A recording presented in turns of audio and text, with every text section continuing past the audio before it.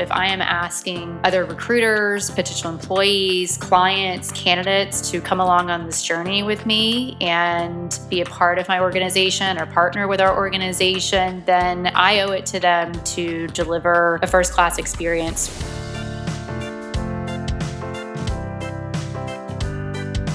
Welcome to the Resilient Recruiter Podcast. This is your host, Mark Whitby, and I am thrilled to be joined today by Amanda Brandenberg. Amanda is the founding principal at OpusLex Partners, a legal recruiting boutique servicing law firms and corporate legal departments throughout the country. For over a decade, she was a top producer at two of the country's largest legal staffing firms. Then, in 2018, Amanda founded OpusLex Partners to bring a hands-on, customized, and personalized approach back to legal recruiting. And that formula is certainly working for her. In just 3 years, she successfully built a $2 million firm. Amanda's passionate about her work, obviously, and enjoys the challenges and the competitive nature of the recruitment business. When she's not sourcing top legal talent for her clients, you can find her spending time with her husband and 3 children and 2 rescue dogs at home in Atlanta. Amanda, thank you so much for being here. Thank you for having me, Mark. Excited to be here. All right. So I always like to hear people's origin story. How and why did you get into recruitment? Well, probably like most other people in recruitment, it was a happy accident and maybe a long and winding road. But when I think back on it, I've really always been in some sort of agency environment. So the summer before I graduated from college, I went out to Los Angeles and worked for a talent and literary agency, placing, I should say, assisting in placing writers, producers, and actors in the entertainment industry in Hollywood, and really loved that environment. I thought it was absolutely thrilling, very exciting. And that was what I wanted to do. So I returned to Los Angeles after college, worked for another talent and literary agency for several years there, still loved it. But what I realized there was that a lot of the agents around me were splitting their deals with entertainment lawyers. And I studied English and philosophy in college, so law school had always been in the back of my mind. And it just felt like the practical next step if I did want to continue as an agent. So I came back to Atlanta to apply to law school. And during that time, my mother wisely suggested that I spend some time in a law firm, making sure that was something I wanted to devote several years and many thousands of dollars to. So I did, and really did not like being in a law firm, or I should say really that sort of linear day-to-day that was required for that level of work. I found it very intellectually stimulating, but didn't really suit my personality. So I ended up deferring to law school for several years, and finally decided that that was not going to be a path I would pursue. And while I was preparing to return to Los Angeles and back to an agency environment, I met my now husband, which sort of created some complications in returning. And in the interim, someone suggested I should consider sales. So I took a job in luxury retail. And then I had also had this experience working in law firms by that point for several years. And then finally, one day answered an ad with Robert Half seeking someone with sales and legal experience. And that's how I got started. Perfect. It was the intersection of so many different experiences. And wow, I forgot that you did philosophy as well. I have a philosophy degree as well. That does not surprise me. There's a few of us in recruiting who have weirdly got a philosophy degree, but that was super smart of your mom to say before you enrolled in law school, because how many lawyers do you know? I know plenty or graduates of law school who are not practicing lawyers because they only figured out, after doing that it wasn't going to be for them. So you kind of, I think, made the right choice there. What happened next? So you joined Robert Half, and how did you progress from there? Yeah, so I joined Robert Half really with the understanding with myself and my then boyfriend that I was probably going to do this for maybe a year. At that point, I had a ton of credit card debt from living on my own in Los Angeles in a very low paying job. And I really had to kind of work my way through that. So I thought, okay, maybe I can do this and see how this goes. I knew nothing about staffing or recruiting whatsoever, but maybe I can pay off some of this debt and I'll figure out the next step. So, it was interesting, and something that I think about a lot when I am now hiring for my own organization is I remember when I went into that interview, they really had a lot of questions about being money motivated. And I think that's something we talk about a lot in this industry. And it wasn't, ironically, even though that was sort of my motivation, it wasn't anything that really resonated with me as being compelling. And I think part of that was because I really didn't have any money. So it was hard to really be motivated by money when you don't have any. But I was highly competitive in the sense that I wanted to win. And that didn't really mean necessarily working against my peers or even necessarily getting accolades from the organization in terms of any sort of external validation. But when I was hired there, I was doing mostly temporary staffing for generally legal support candidates. So, paralegals, legal secretaries, receptionists, and this is 2006, 2007. So at that point in time, we were not yet in any sort of mobile environment, right? We were working in the office with manila folders and paper, and we were still faxing some resumes at that point as well. So if someone called you on a Friday afternoon and said, our person just quit and we need someone here on Monday, you were really tasked with coming through for that person who was responsible to their law firm partners or whomever it may be. And that was really what drove me, was sort of being that hero in that story and being a good service partner and just wanting to win in that regard and fill the order, especially if they gave it to multiple people. I found that to be exhilarating and very exciting. And as a result, I ended up doing very well. And then I was sort of paying a little bit more attention to the money because it was really helping me pay off my debt. And I just absolutely fell in love with the business. So that was... Oh, awesome. Yeah. That's a great story. So where you mentioned this, like just wanting to win and that actually being more satisfying to you than the money. And money's great, but it was more winning and delivering an excellent service that was kind of like your driver. Like, what do you think are the qualities or attributes or values that are necessary in order to achieve the level of, performance that you have in your career, Amanda? Like, the winning maybe is part of it. What else is there to it? Well, I've been thinking a lot about this lately with our core values here at OpusLex Partners, and really how I can trace all of that back to the beginning of my career. And when I think about it, really partnering with someone and taking ownership and taking responsibility for whatever that assignment may be. And it's the same if you're working with a candidate and they have tasked you with finding them a new position or negotiating the best offer for them, and putting yourself aside and really evaluating the task at hand. And it comes back to integrity and transparency, and I think empathy as well, and having a genuine concern for the person on the other end of that side, or the person with whom you are partnered. So I took a great sense of responsibility with those jobs and really felt that those clients were counting on me to fill whatever roles those were. And took it very seriously. So I think for anyone starting out, you have to find your own motivator. And I think especially with this younger generation that we have right now, they are really motivated by helping people. And,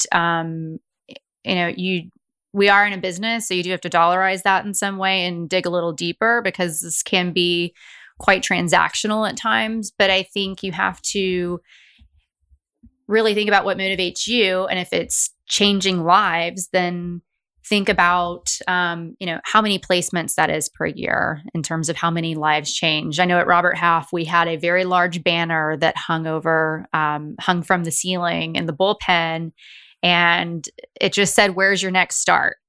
And we were always, in the contract staffing business at least, we're always like, where's our next start? Where are we placing the next person? So rather than looking at it from a strict billing perspective, you really started with the person who you are impacting. And, in that scenario, you're impacting clients and you're impacting candidates. So if you're just really looking at the task at hand, everything else will fall into place. Amazing. I love that. Thank you for sharing that. And so, you went on to join Beacon Hill. You were a top 5 producer there. In fact, in 2016, you were the number 1 company-wide. How many people were in that business? So when I left, Beacon Hill was roughly a $500 million company. So there were several hundred probably at that point in 2016. Okay. Wow. So number 1 out of several hundred, and you've already shared some of the kind of the mindset that helped you to achieve that. Were there any other factors, like if you think about your own performance, and like what was the 20% that made the biggest difference to your success there, do you think? Absolutely. A lot of that success stemmed from a few major clients. And I think that's where it goes right back to what I was just talking about in terms of having that level of personal responsibility and the commitment to your client and doing whatever it takes to show up for them and deliver the service that they're expecting. We had a very close relationship with one client in particular. We traveled with them. We set up projects with them. We would procure real estate. We were managing the supplies. Top to bottom, start to finish, we really provided those solutions. And I think, again, keeping that in mind and doing really whatever it takes to get that job done, which, may include crawling under a 6-foot table that you just set up at 11 p.m. and making sure that the desktop monitor towers or the towers to the computers are taped to the legs so that they don't get kicked over. Extending your trip to, for 3 weeks after you thought you'd be coming home 3 weeks prior, getting the donuts for 400 contract attorneys at 6 a.m. when you went to bed at, 2 a.m. So there was a lot of that that was really sort of grassroots stuff that we did. And I think the other key part of that was I really developed an amazing team there in those years that was extremely loyal to me, and I was extremely loyal to them. And we all had really the same goal in mind, and we worked extremely well together. Amazing. So the 2 real keys that I took from that are, number 1 is really going over and above to forge those client relationships that those accounts can grow and develop, and you grow with them. And the amount of commitment, ownership, responsibility you took in order to ensure that they receive that level of care shines through there. And then the second was, having the right team around you as well. And maybe we'll talk a little bit more about that in a second.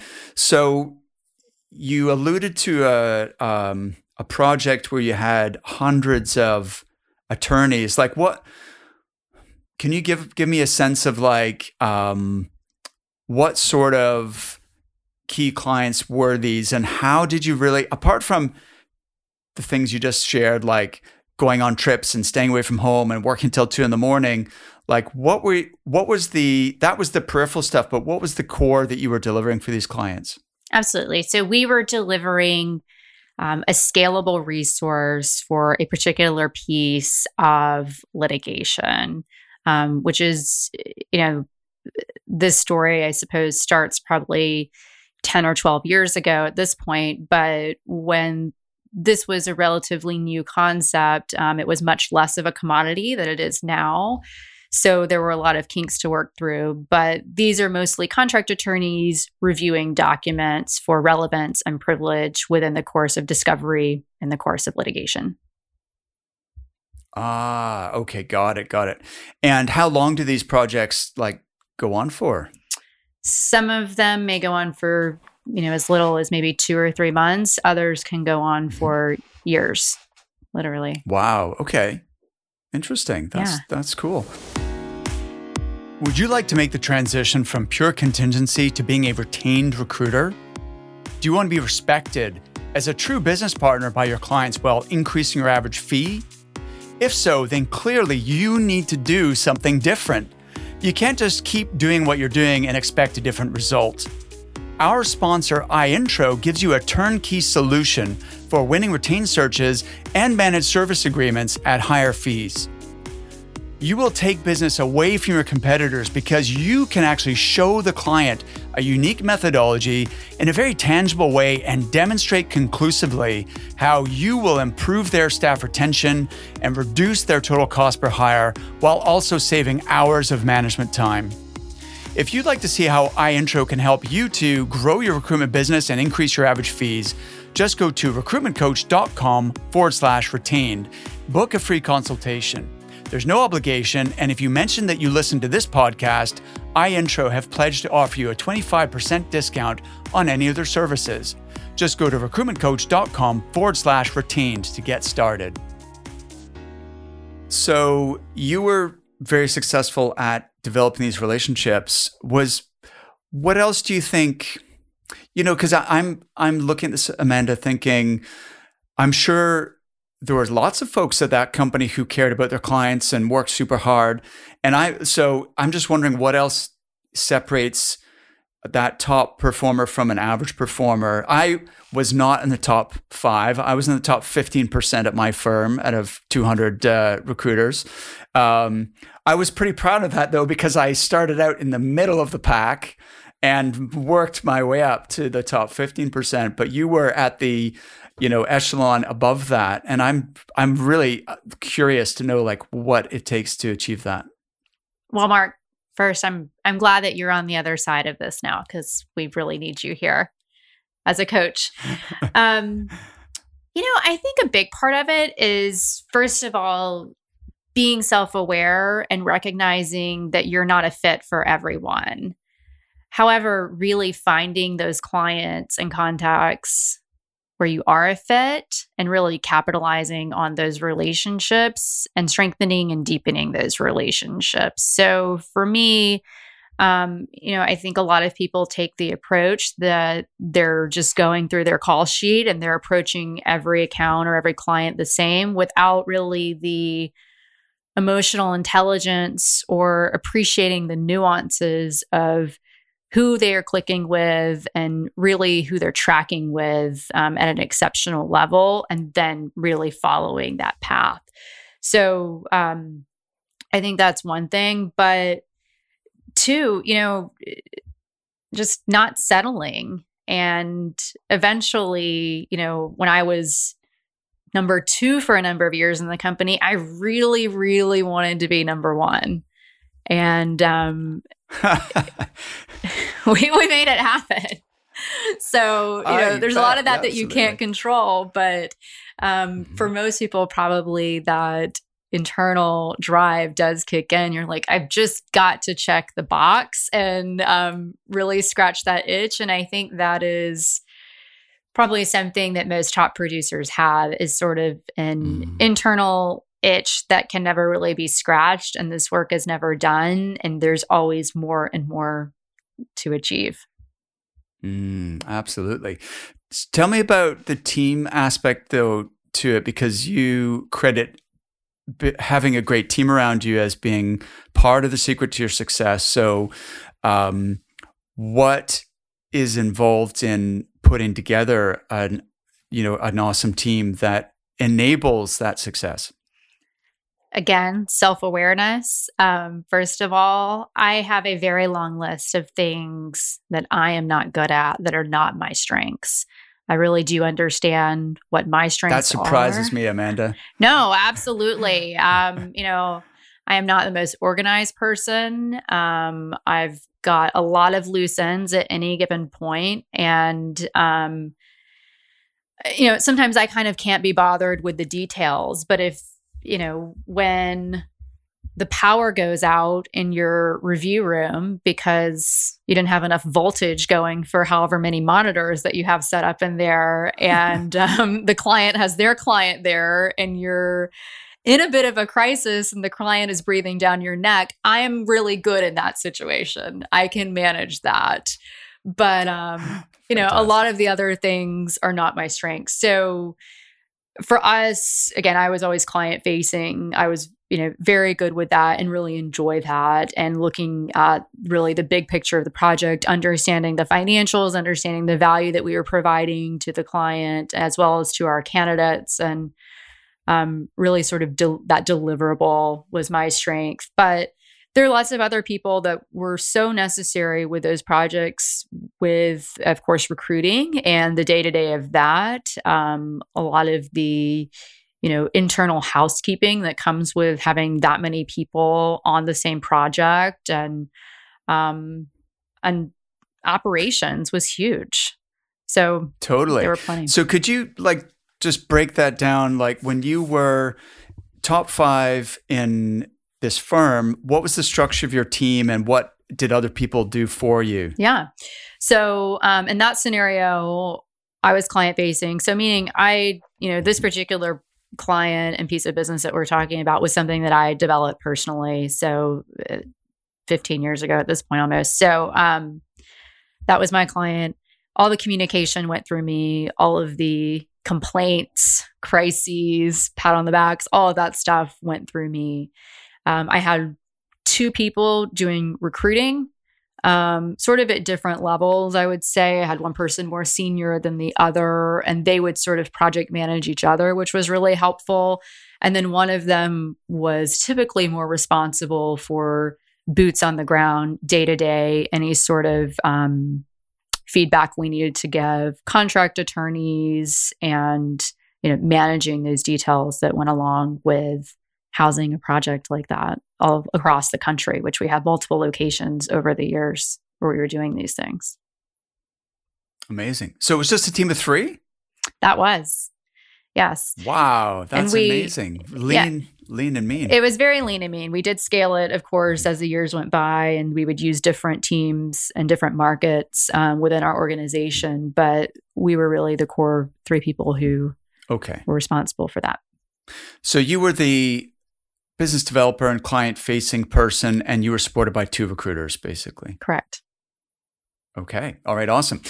So what would you say was let's just keep going with the chronology. So you were doing super well there. You had a steady, lucrative role. You were getting lots of accolades. I saw a video on YouTube of you winning awards at a big company conference and stuff. Why did you decide to leave that and start your own gig?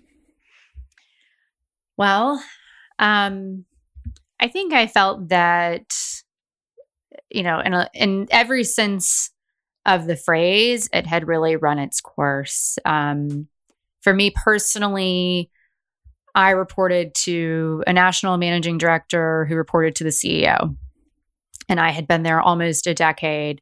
And the opportunities for me for the next decade were really opening more offices and really being a dedicated middle manager did not speak to me. So there was that piece. I also, could feel, and we were getting very real-time feedback from the marketplace and our clients, that what we had devoted so much time and energy to was becoming much more of a commodity, and the margins were deteriorating and the expectations were accelerating. And I was also getting older, it turned out. So, as I was starting to approach 40, I thought with, 3 children, the last large project I did where I was crawling around at 11 p.m. taping towers to tables, I was 8 months pregnant. I thought, Oh, wow. I don't think this bodes well for me in the next decade of my life, and I need to figure something out. So I really wanted, a new challenge for a lot of reasons. One of the greatest joys I have from my previous firm, I opened the office for them in 2009 during the recession, and built out the Southeast for them. And of course, developed that client as well. And what I learned about myself is that I really enjoy building. And once something is sort of set and running, that's great. And that's the goal of the company, right? Is for things to have structure and processes and a team and profit and revenue and all of those things. And I felt like we had done it. And I needed something more at that point. So for a lot of reasons, I decided to go out on my own, which ironically was something I swore I would never do. But here we are. Amazing. I obviously missed a step in the story here because I forgot that you building Opus Lex, you had already built an office for your previous firm. So could you talk a little bit about that? Because the timing of that coinciding with the recession, that must have been pretty tough. What did that, how did you pull that off? Well, the advice I would give anyone who's approached with that opportunity is to really seriously consider it. It was something that I was approached about multiple times and rolled my eyes. I was done with staffing. I wanted out of the business. I never wanted to place another temporary candidate for the rest of my life. And we were in a recession. So I was asked to, open an office with a Northeastern-based brand name in the South in a recession in a time where no one needed another staffing firm. That was the last thing anyone needed. And by the way, I was newly pregnant and had just bought my first house. So that's a perfect storm. It was. So none of that seemed like a good idea, but it ended up being truly, one of the most pivotal opportunities of my life. And I'm so glad I said yes. And I'm so glad I did it. It started with me at my house, my new then house, and working in my guest room and, taking one order and filling it and just repeat. And then I had someone who I had met at a trade show a year ago approach me and say, "Hey, I see you've moved over here. I'd love to join you." She came on board. She was still there when I left. So, and then we grew, and then we were in temporary office space, and then we got a little, a bigger room. And when I say rooms, I'm being very literal here. I remember we had a room for years with no windows that I called the Vegas room because you never knew what time it was. It was absolutely terrible. So, we went through sort of a lot of startup pains, and, and then it was 9 years later, it was built and it was thriving. So I really felt that I had accomplished a lot. The people I had brought on had accomplished a lot. We had grown up tremendously together, and it was time to move on and imagine something different for myself and for the market. Amazing. And so what was the sort of size and shape of the business when you were done? So when I was done, the company itself was about 500 million when I left. When I started, it was 50 million. And that's for the company, not just the legal division. So I should be specific about that. So I think when I left... But your office, I'm thinking like you built it up and you grew the team. What, how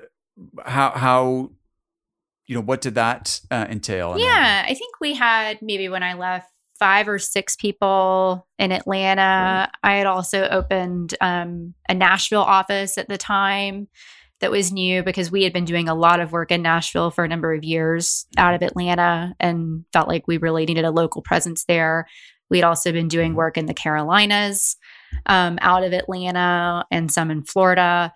So we were very mobile at that point, and the lines got a bit blurry as to, who was assigned where, I suppose. But we had beautiful office space in Midtown Atlanta, and we had a review center. So it had come from nothing to something that I was very proud of when I left.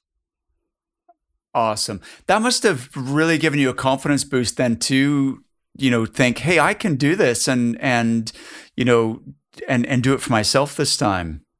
Absolutely, it did. And yes, and I will say that I am still amazed every day at how much I don't know about what I'm doing now and how much I'm learning.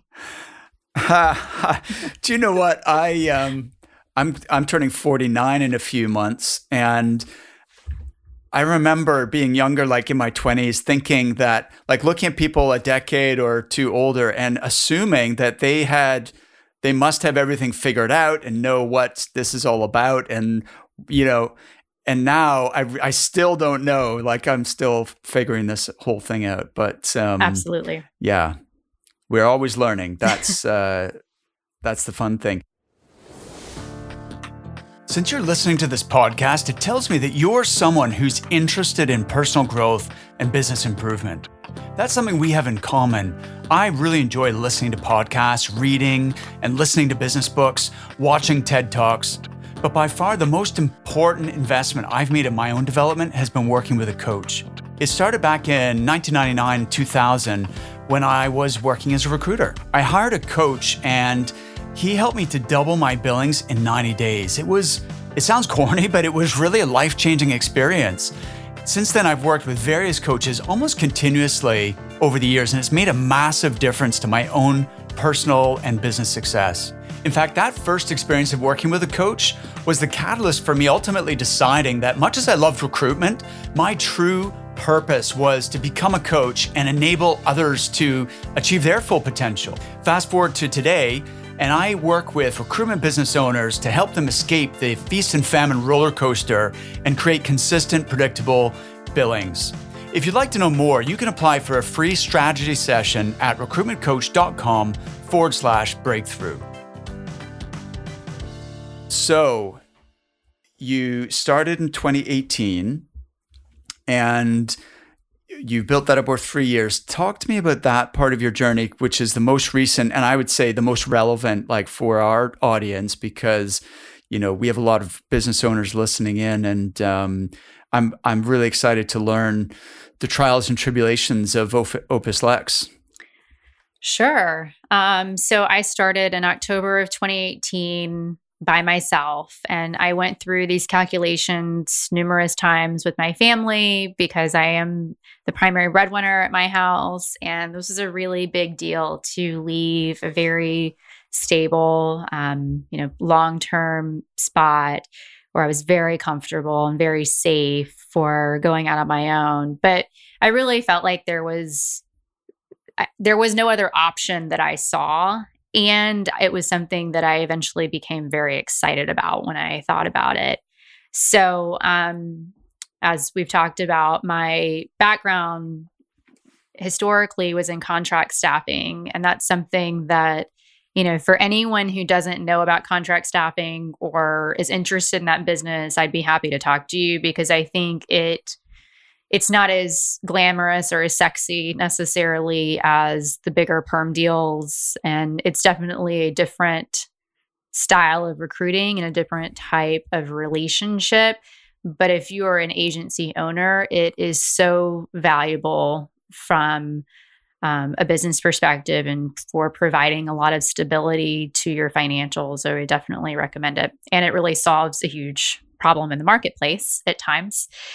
So I knew that was something that I wanted to have. So I went to a lot of different resources and went through painstaking trial and errors to set up that infrastructure from day one because I knew that would sort of bring a lot of stability and continuity to my business and our revenues. So that was one of the first things we did was set up our contract staffing arm. And after that, it was me on my own. And thankfully, so many of my clients, if not all of them, really came right along and rallied around me and wanted to support me. So we were off to the races from day one.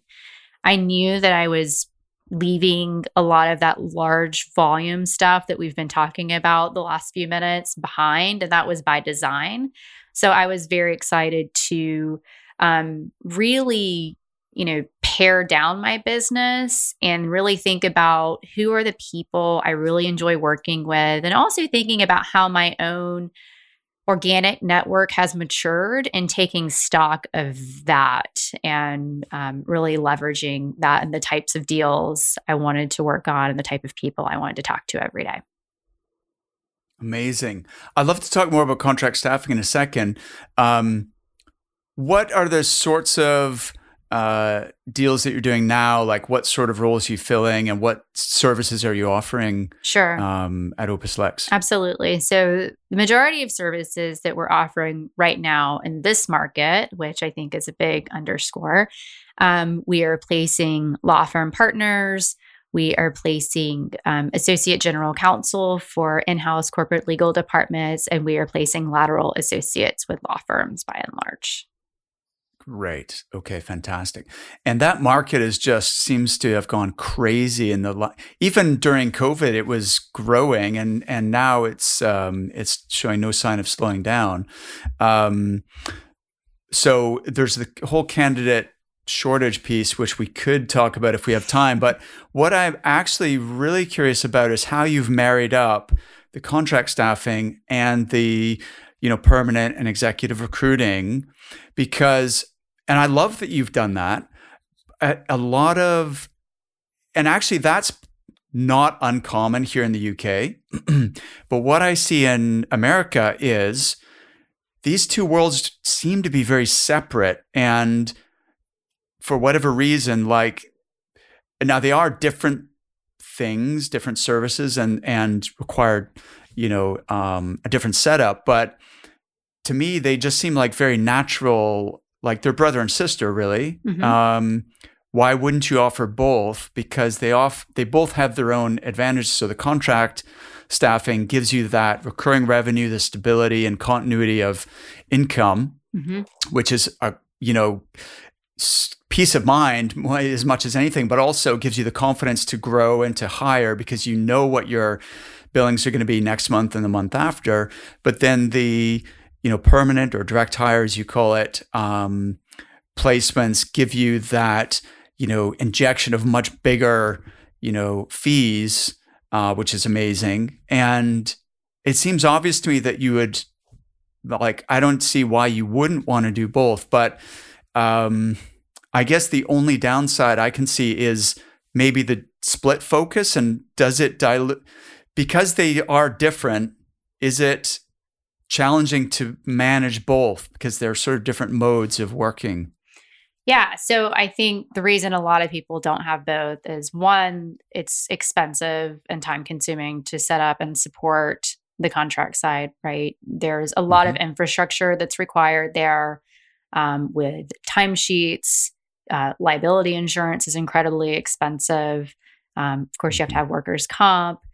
And you have to, if you're going to be competitive in the marketplace, especially with any, type of high-end staffing like we're in within the attorney space, you have to make sure that you're offering exceptional benefits to your candidates, which a lot of people don't want to be bothered with. So I think, if you're somebody like myself 3 years ago who was alone, solo, and you're working out of your house, you're probably not going to have a contract staffing business. You're probably going to be, just doing perm deals, which there's nothing wrong with that at all.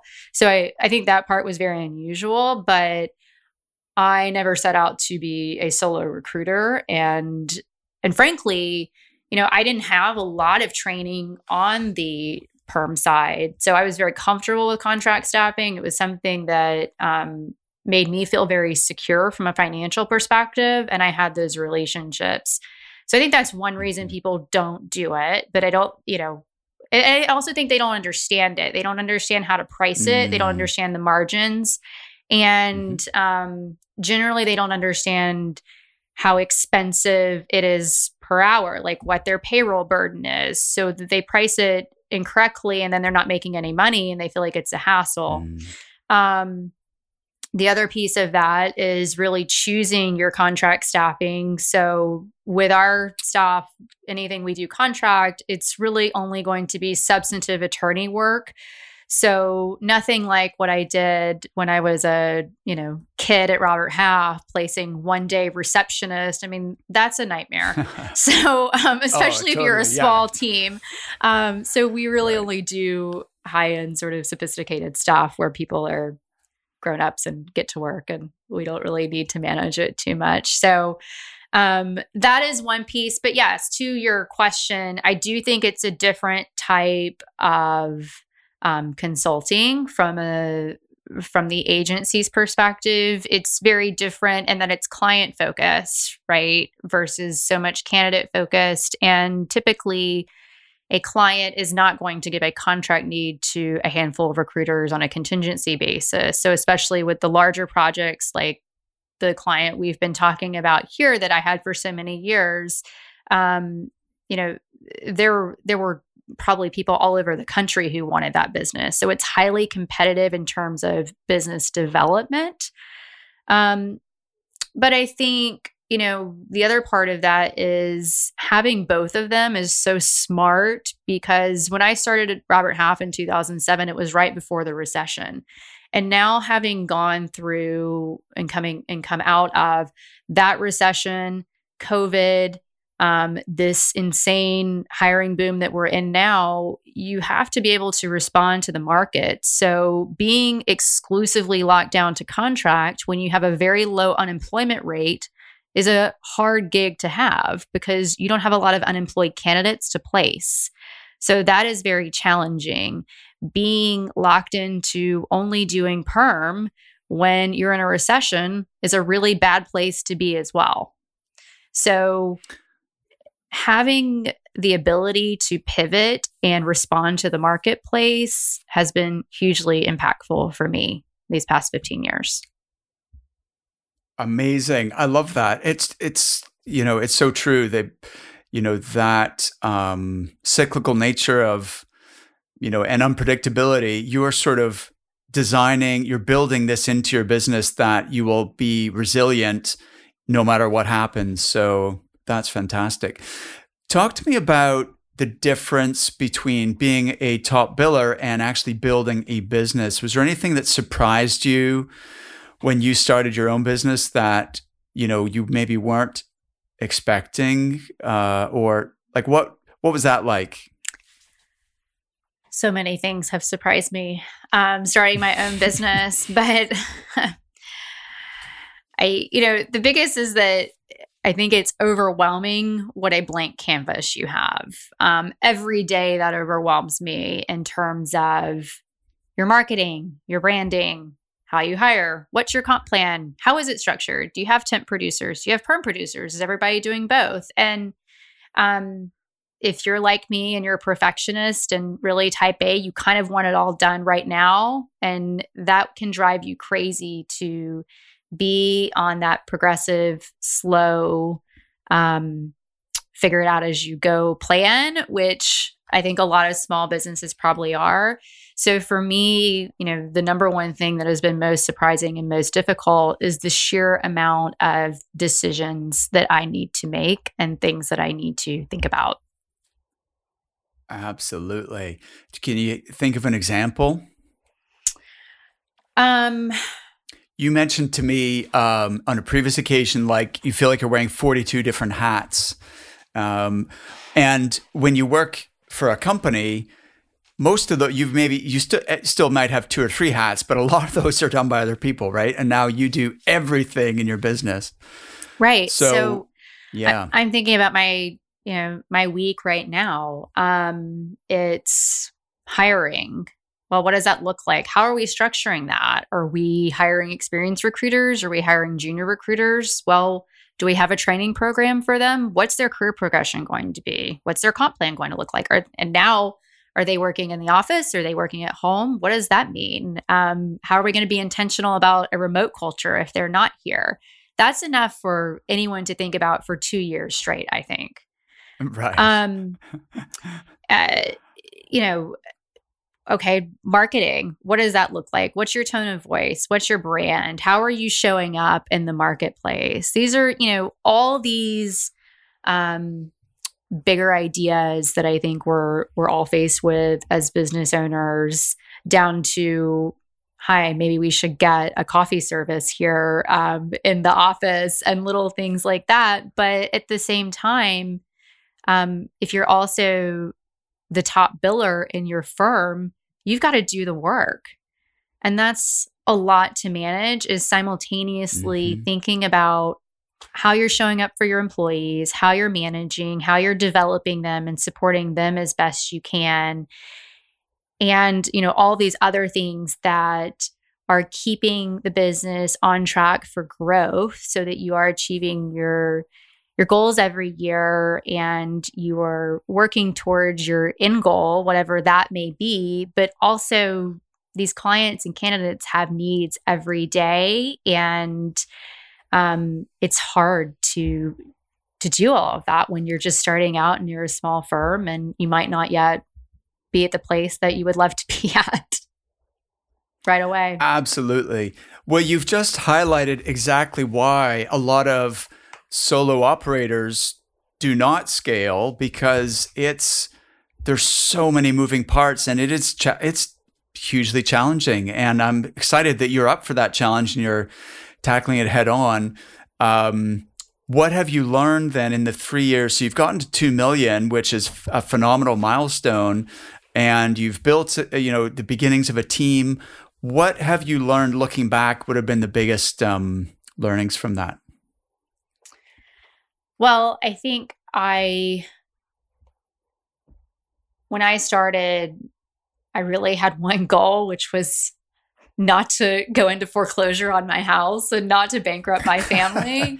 I really, I had an idea about how my firm would be different. And I think the approach that I would bring as an individual. And then it was jump, is there revenue? Are we profitable? And I think for the first couple of years, I was a practitioner who was really just sort of continuing her career on her own with, some help from some other folks at that time. But I really had not sat down and thought about, a lot of things that I think are now essential to our organization, especially to grow. So, and unfortunately, the timing of COVID had a lot to do with that too. Yeah. Since that was sort of right after, really after we were celebrating our 1-year anniversary, COVID hit. So I think that was a year that we kind of missed out on in terms of traditional growth, because we were really just trying to stay afloat during that time. So I'm kind of working backwards and forwards at the same time right now. Absolutely. Amazing. And so, thinking about, because you are still a producer and you are delivering to clients, how do you allocate your time? If you think of the percentages, how much goes to doing the fee earning, how much goes to managing the team and working with them, how much goes to the marketing and operations stuff, if you were to break it down? I think right now, a lot of my time is going to the business in terms of management and making those strategic decisions. I mean, probably as much as 60% of it. So I absolutely am looking to grow our team in the way of recruiters, because the business is dictating that I show up for the business to continue on this path that we're on right now. And we need to continue our revenue growth. So that's a huge pull. And I would say right now it's, maybe 60% on the business, 40% recruiting. It probably needs to even out a bit. So it's 50-50. I recently hired a chief operating officer, and it was someone I know and trust from other areas of my life, who, as a business owner herself in her own right, who has some extra time and bandwidth right now. And at first I was a little worried that, maybe I'm not going to have enough work for her. I've been laughing No because I've given her a full-time job. She is, working around the clock. And it was actually just such validation for me, because I had been, really hard on myself that I was not achieving a lot of the things I wanted to achieve for the business, or not able to make decisions as quickly or create a program for X, Y, or Z as quickly as I wanted to, while I was also still being the primary fee earner. And then now that I have her and she's, working over 40 hours a week to execute a lot of these ideas, it's been very validating and also hugely impactful. So I'm really amazing. glad for that. Congratulations. That's so cool. Thank you. That's interesting because I've adopted the same strategy for growing my business, Amanda. So as you know, I've got Leanne, who's my right-hand person, and she's the COO. And, just what a smart move that was to bring her on board. So I'm glad you've found someone like that, who I think you and I have quite a lot in common. You mentioned you're not the most organized, and like you've got the big picture and the ownership of the clients and that sort of thing. But then some of the little details slip through the cracks. So totally can relate to that. You said something interesting, which is that you were hard on yourself and feeling that like you were not achieving everything you had wanted to. And I find this is actually a common thing with high achievers, is because you mentioned ownership and responsibility, and the fact that you take ownership and you feel responsible for making things happen. And that is a hugely positive quality. The downside of that, though, is I've noticed that type of person also can be quite hard on themselves and beat themselves up if they don't manage to live up to their own expectations in that regard. Sure. Do you ever feel like that's a factor? Absolutely. But I think, with anything else, I made this decision to start this company, and I knew that I did not want to be a solo practitioner. And back to those ideas of integrity and transparency and personal ownership, if I am asking other recruiters, potential employees, clients, candidates to come along on this journey with me and be a part of my organization or partner with our organization, then I owe it to them to deliver a first-class experience for them and to have all of my ducks in a row and T's crossed and I's dotted. So it is, they probably give me, frankly, a lot more grace than I give myself. And it is important, I think, every day, every week to look back and see how far you've come from where you started, but also recognize that this is a process and you can't judge, the reality of your today with somebody else's today, which may be, many years beyond yours, or maybe they had some investors when they started, or, you can't compare and you can't judge. I agree 100%. And that is a really nice way to finish up this conversation is, what, like 5 years from now, what will Opus Lex look like? I imagine that Opus Lex will hopefully have recruiters in most major cities. We are not bound by geography now. We are very fluid in that way. But I know many recruiters are very excited to really be the authority in their own market. So I would love to have some folks from around the country to join us and expand the brand there, while also continuing that very bespoke, personalized service that we really aim to deliver, and choosing the clients we want to work with and the candidates that we want to represent. So we are well on our way to becoming a $10 million company. And I think we will absolutely be there by that point. We will always be woman-owned. We will always be diversity-focused. And I'm really excited to see what the future has to hold for us. I love it. Thank you so much, Amanda. I really enjoyed this conversation and appreciate you for sharing your story and your wisdom. Thank you so much, Mark. It was nice chatting with you.